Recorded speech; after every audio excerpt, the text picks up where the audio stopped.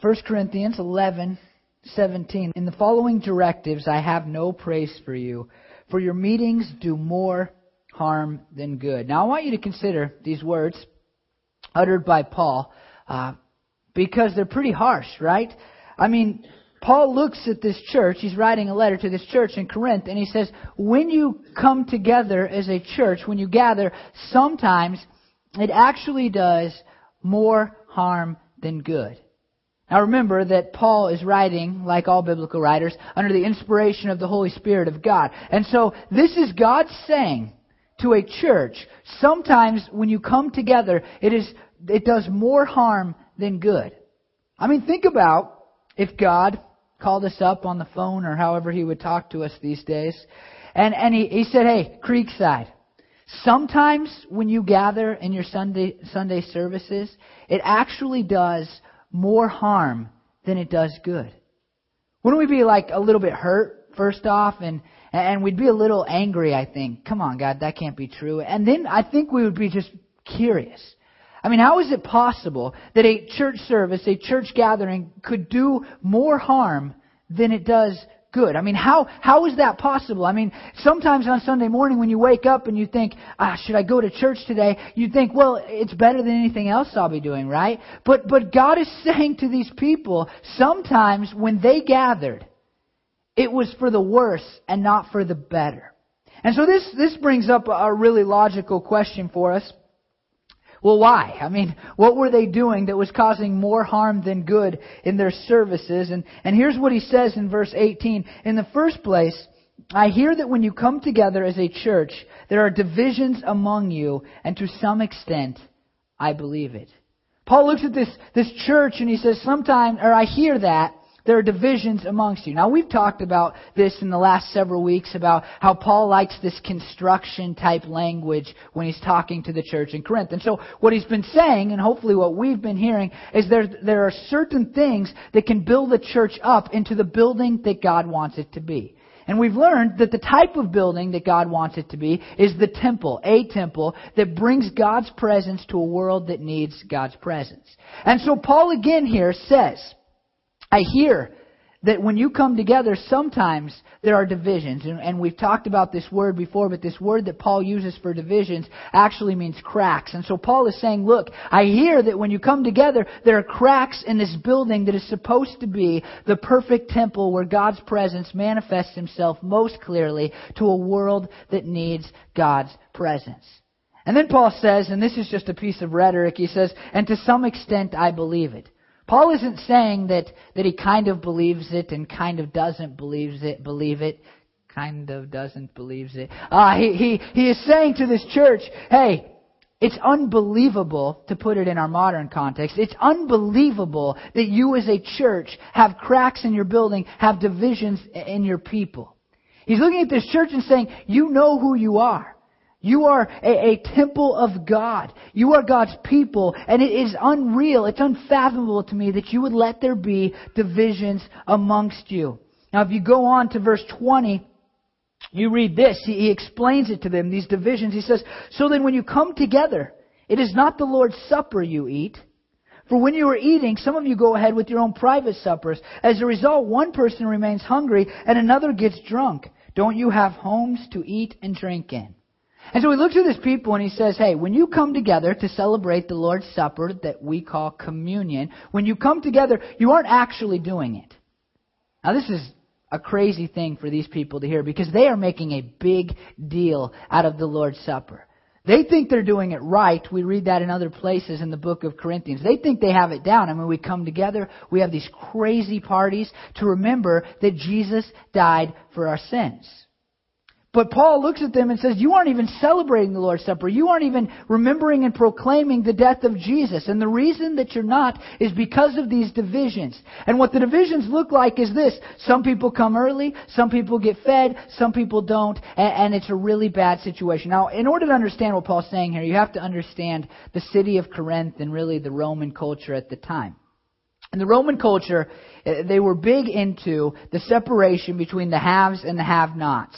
They were a shame and honor culture, to put it in technical terms. And so there were people without money, without social status, and they were treated very badly. And then there were the others who were rich and had money and were high in social rankings, and they were treated very well. One of the easiest ways for people to see this separation was when they came together to eat. The rich people would sit in a dining room that would seat about 12 people. And they would sit there with their nice furniture and their nice plates and nice dishes and all of that. And they would be fed by the servants and the slaves. The servants and the slaves would feed the people until they were full enough and drunk enough. And then they would say, you can eat our leftovers. And they would go to a room, kitty corner, not nearly as nice probably. And they would eat their meals after the rich people had been served. They actually had one day a year when they wouldn't do this. And you can read some history there. And they would have one day where the slaves and the poor would be treated kindly. And so you can see in the descriptions about those days in history how important it was for people to see the different side of things. And so the Roman culture, which Corinth is in the heart of, in the middle of, they really had this separation between the rich and the poor. And so when Paul says this to the church, what we can surmise is that what's taking place in the church is that the social norms are still being lived out even at communion. And so here's what's happening. They would have a communion meal planned. Hey, be at our house at whatever o'clock, right? And the rich people's houses are where they were having these meetings. And so the rich people and their rich friends would get there. Meanwhile, the servants and the slaves and the poor people that were part of the church, they were still off working because they needed to be working to make more money in order to be able to eat. And so the rich people would be there and they'd be in their dining room and they'd be eating their good food and the food would almost be finished and the poor people would show up. The rich people would say, hey, there's still room for you in the servant-slave area. Go sit over there and you can have whatever's left over. And some of those people weren't getting any food at all. And so Paul is looking at this church and he's saying there is divisions amongst you. You are not a unified group of people. And that is why you are not truly celebrating the Lord's Supper.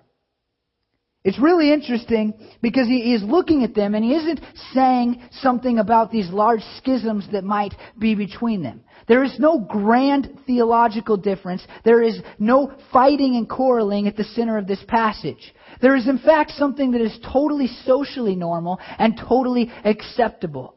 The people that Paul is talking to wouldn't have even seen the big deal with this because it was so normal to them. But Paul is looking at them and saying, when you have these types of divisions, even if they are based on social norms, then you cannot truly honor God and you cannot celebrate His death and His resurrection the way that you have been told to. Paul says that when people do this church in Corinth, that it comes from an attitude or even causes. The next thing he says, and it's this, in verse 22, continuing on, or do you despise the church of God by humiliating those who have nothing? He says, when there are these types of divisions within a congregation, you are really doing something that despises God, that the church of God, that says, I do not care about the church of God. The word that he uses there is a word that means to think down upon or against. Now consider this. If there are divisions, even if they are based on social norms within a congregation, then it comes from an attitude. And it seems to result in people looking down at the church. Treating God's church, the gift that He has given us to bring His presence into the world, treating it like it is unimportant and does not matter. The other thing that it does, humiliates, is a word that means to disgrace or dishonor or put to shame. So when there are these divisions, especially within our meetings, especially when we celebrate communion, then it really dishonors and disgraces the other people who are a part of our church. I just want you to think about this for a minute, because when I look around at the American church today, I see lots of divisions. I see lots of disconnects. And like this church in Corinth, at least in this passage of Scripture, it's not based on giant fights most of the time. We can point to specific situations where churches have split. But usually within churches, it's not big fights. It's not because people don't like each other. It's just a disconnect that is most often based on social norms. The biggest social norm that seems to separate people within local churches is the social norm of age. We say, well, the ages can't get together. And so we do things, quite literally, within the church to separate the different generations. We have youth groups, we have young adult groups. We ship kids down the hall in order that they can go do their church service. We even call it children's church. We don't. But lots of churches call it children's church. And they send the kids down the hall. And so we buy into this social norm that the ages don't need to connect. And I think that according to Paul here, who is dealing with a money separation, that this cannot be if we are going to celebrate the Lord's Supper the way that God has intended, and if we are going to gather in a way that builds up the church.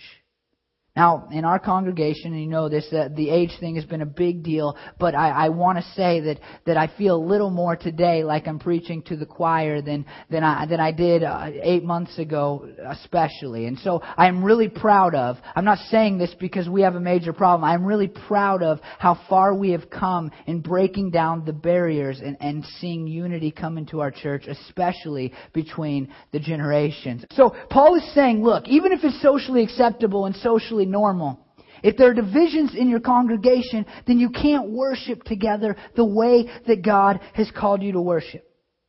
And then Paul goes into the Lord's Supper and what it is. For I received from the Lord what I also passed on to you. The Lord Jesus, on the night he was betrayed, took bread, and when he had given thanks, he broke it and said, "This is my body, which is for you. Do this in remembrance of me." In the same way, after supper, he took the cup, saying, "This cup is the new covenant in my blood. Do this whenever you drink it in remembrance of me. For whenever you eat this bread and drink this cup, you proclaim the Lord's death until he comes." And so Paul just goes back and says, here's what I'm talking about. Here is communion. And we've discussed this before in our congregation, but it's worth reminding you almost every time we have communion. What we do in communion is we not only remember what Jesus did for us, that Jesus was willing to be beaten and willing to be mocked and willing to be whipped and willing to be crucified for the sins of the world. We remember that, and we remember His body being broken in the bread, and in the cup we remember His blood being poured out. But we not only remember it, but we also proclaim it when we come together and we celebrate it. We say we believe that Jesus gave His life for us, and we proclaim it to a world that needs to hear it and know it so that they can accept that gift and give their lives to Jesus too. And so Paul reminds us of that. But you might ask this question if you're paying good attention. You might say, it's kind of weird that he just reminded them all of a sudden what communion is. But here's the reason I think Paul did that. It's funny because sometimes when we study the Scripture, we make it like this disconnected entity, even within certain books. But if you go back to chapter 10, which is like 50 verses earlier, I mean, there's just not a lot of room in between. Paul's already said something that I think he's alluding to when he comes back to the Lord's Supper. In 10, 16, and 17, Paul says this, "Is not the cup of thanksgiving for what you give thanks a participation in the blood of Christ? And is not the bread that we break a participation in the body of Christ? Because there is one loaf, we who are many are one body, for we all partake of one loaf." You see what Paul is saying here? He is saying when you come together and you celebrate communion, you are remembering that you are all a part of Christ. And so therefore, it is impossible to have divisions and do it right. Because you are saying quite literally, as you take the bread and you take the cup, we are one, unified by the blood and body of Christ. And we are one through Christ. And so I think what Paul has in mind when he just reminds us of what communion is that very thing. I mean, how can there be divisions? How can you ship some people down the hall and say, you eat over there, and other people you say, well, you get to stay in the nice room, when God died for all of us, and when we become Christians, we all come to the same Jesus. To have separation is to make Jesus nothing that He should be, because Jesus has made us one in Him. And so the next verse, which is the most famous of this passage, except for maybe that communion part, 11:27. "So then, whoever eats this bread or drinks the cup of the Lord in an unworthy manner will be guilty of sinning against the body and blood of the Lord." If you've ever heard this verse before, it's right before communion. and a pastor stands up and says, hey, the Bible says not to do communion in an unworthy manner, and so you need to make sure that there is no unrepentant sin in your life, that there is nothing going on that you haven't confessed to Jesus, and if you're not a Christian, please don't take part in this. Now, that's an interesting interpretation given the context that we've just seen. It seems to come out of nowhere. And the reason that we believe that in Protestant circles is because Catholics believe that. And we just took the theology and went with it. But when you read this in context, what is he saying? He is saying, don't take communion with a heart and an attitude and a life of disunity and disconnection. He is saying, in fact, if you take communion and you are not unified to the church and you are not connected and you are doing it with the heart that says you're different than me and so I'm not part of the same Jesus and the same church as you, then you are guilty of the body and blood of the Lord. You are no different than the people who nailed Jesus to the cross. That's pretty harsh language, right? But it's pretty important, I think, if Paul is going to say something so big and so clear. This isn't about unrepentant sin. You have never taken communion in your life with zero unrepentant sin. It's never happened. You've never listed every sin and said, hey, Jesus, by the way, I did this and this and this and this, and then it was 9 a.m. and I did this and this. You've never done that. And so the point here is that we need to be unified when we take communion. Now, in communion, there's really two sides of things. Some people say that only a local body of believers should be able to take communion together, and if somebody's visiting or something like that, then they shouldn't be able to take it. It's called closed communion. There's other people who say, go ahead, take it, eat it, whatever, no big deal, show up, have it, right? And I think, based on this passage of Scripture, this is new to me this week, that both of those are probably too extreme. I think what Paul is saying is that if you don't have an attitude of unity and connection, and a heart that says, I want to be connected to the church of God, and especially to the local church, then don't participate in this thing that we do. If you're visiting and you have a heart of unity and connection, and you're going back to a local church, and you're going to be unified there, and you're here, and you think we're great, and you want to be connected today, then sure, go ahead and take it. But if you don't want to be connected and you don't have that heart, and you say, well, that person's too old for me to talk to them, and that person's not rich enough for me to hang out with them, and they're the wrong color of skin, or whatever it might be, then don't take communion. Because that is what it means to take it in an unworthy manner. And so Paul says, this is logical, right? In verse 28, he says, everyone ought to examine themselves before they eat of the bread and drink of the cup. Make sure that you have a heart of unity and connection before you participate in it. And then he really strengthens it. For those who eat and drink without discerning the body of Christ, eat and drink judgment on themselves. Notice what he says next. That is why many among you are weak and sick, and a number of you have fallen asleep. Died is what he means.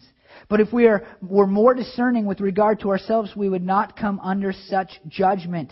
Nevertheless, when we are judged in this way by the Lord, we are being disciplined so that we will not be finally condemned with the world. Paul says, look, God's punishing you because He doesn't want you to suffer eternity in hell. He says, this is such a big deal that God is going to punish you so that you are not condemned for eternity.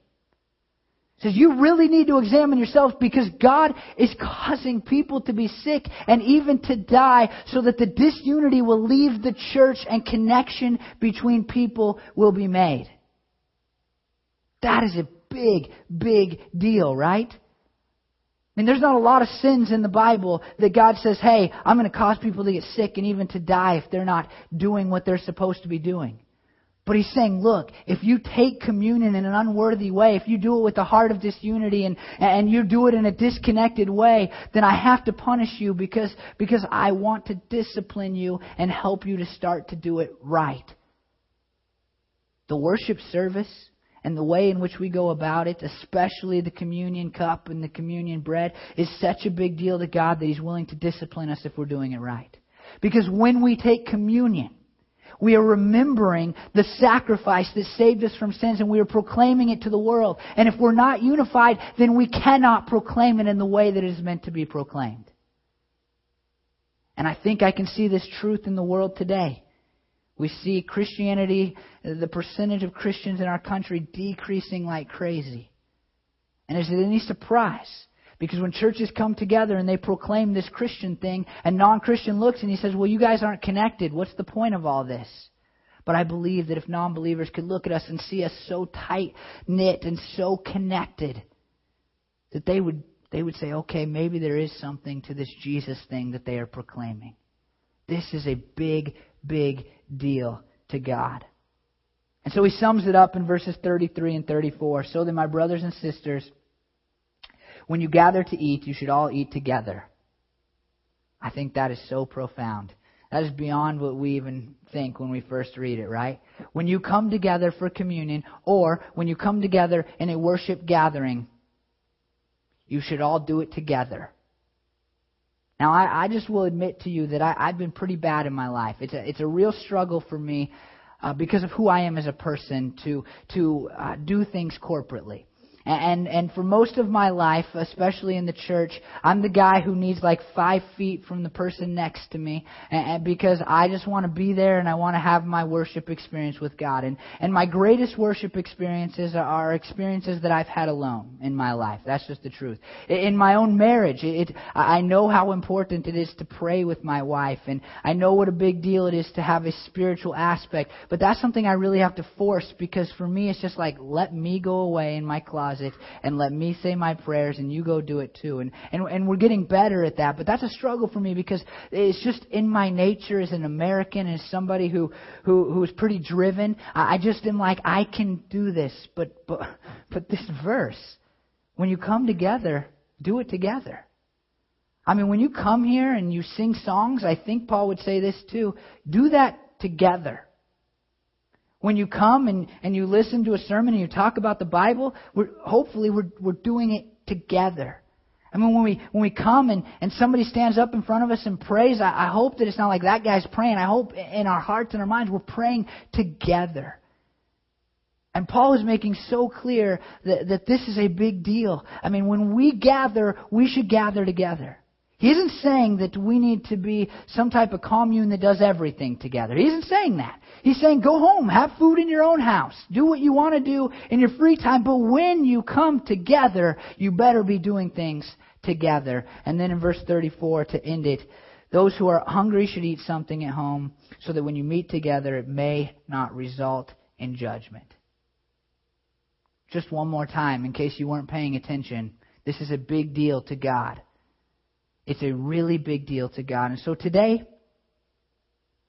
maybe for the first time, we can take communion in a worthy manner together. And my hope is that as we do this and as we really make this part of the fabric of our church, showing up and doing things together and doing things for each other instead of saying, what can I get out of this? As we really work towards that end and strive to be a better church, my hope is that we will see more and more our church and our services resulting in good rather than harm. I really hope that we will be a church who does things in a way that honors God, so that when we gather, it is for good and not harm, right? That's what we want. And I think that the biggest part of that maybe is us showing up and saying, what can I do to build this church up? Go home, build yourself up. Get away in your own room. Pray to God. Put on a nice CD. Sing to Jesus. Read your Bible. That's important. Do all that stuff. Go home. But when you come here, do it together and do it for the good of the other people. And so I'm going to say a prayer, and I'm going to ask the ushers to pass the communion cup and bread. And here's the deal today. Really ask yourself, examine yourself in the words of Paul, whether or not you'll be taking this in a worthy manner. Whether you will be taking it with a heart of unity and connection to this church and to the church. And if you answer no, fine, leave it right there. No reason to be embarrassed. That's no big deal to us as a congregation. In fact, I would appreciate that. But if you take it and we take it together, then let's remember that we are doing it together. And we are doing it as a local body of believers who are being built up into the temple of God so that the world can see the truth of Jesus and His gospel. Will you pray with me as the ushers come forward to grab it? Lord, I'm sorry for all the times that I've taken communion in an unworthy way, God. I really have, I've done it so many times, Lord, where I'm just disconnected and I don't really care to be connected and I'm not taking my church life seriously, but yet I show up and I take communion and no big deal. And Lord, I pray that would no longer be the case for me, and I pray that would no longer be the case for the people in our congregation, Lord, but that we would always take this together and we would always gather together, Lord, in unity and love and with the goal of building each other up. Lord, I pray that this morning your death would be remembered and your death would be proclaimed, God. And I pray, Lord, that every Sunday when we come together, the truth of you would be proclaimed, not just through the sermon and the songs and the prayers, but through the way that we interact with one another, Lord. We want to be a church, God, who sees more good than harm when we gather together. And I pray, God, that we would see so much good when we gather together. I pray you would just blow us away with how much you move in our midst, Father, as we strive to be more connected. Pray these things in your name. Amen.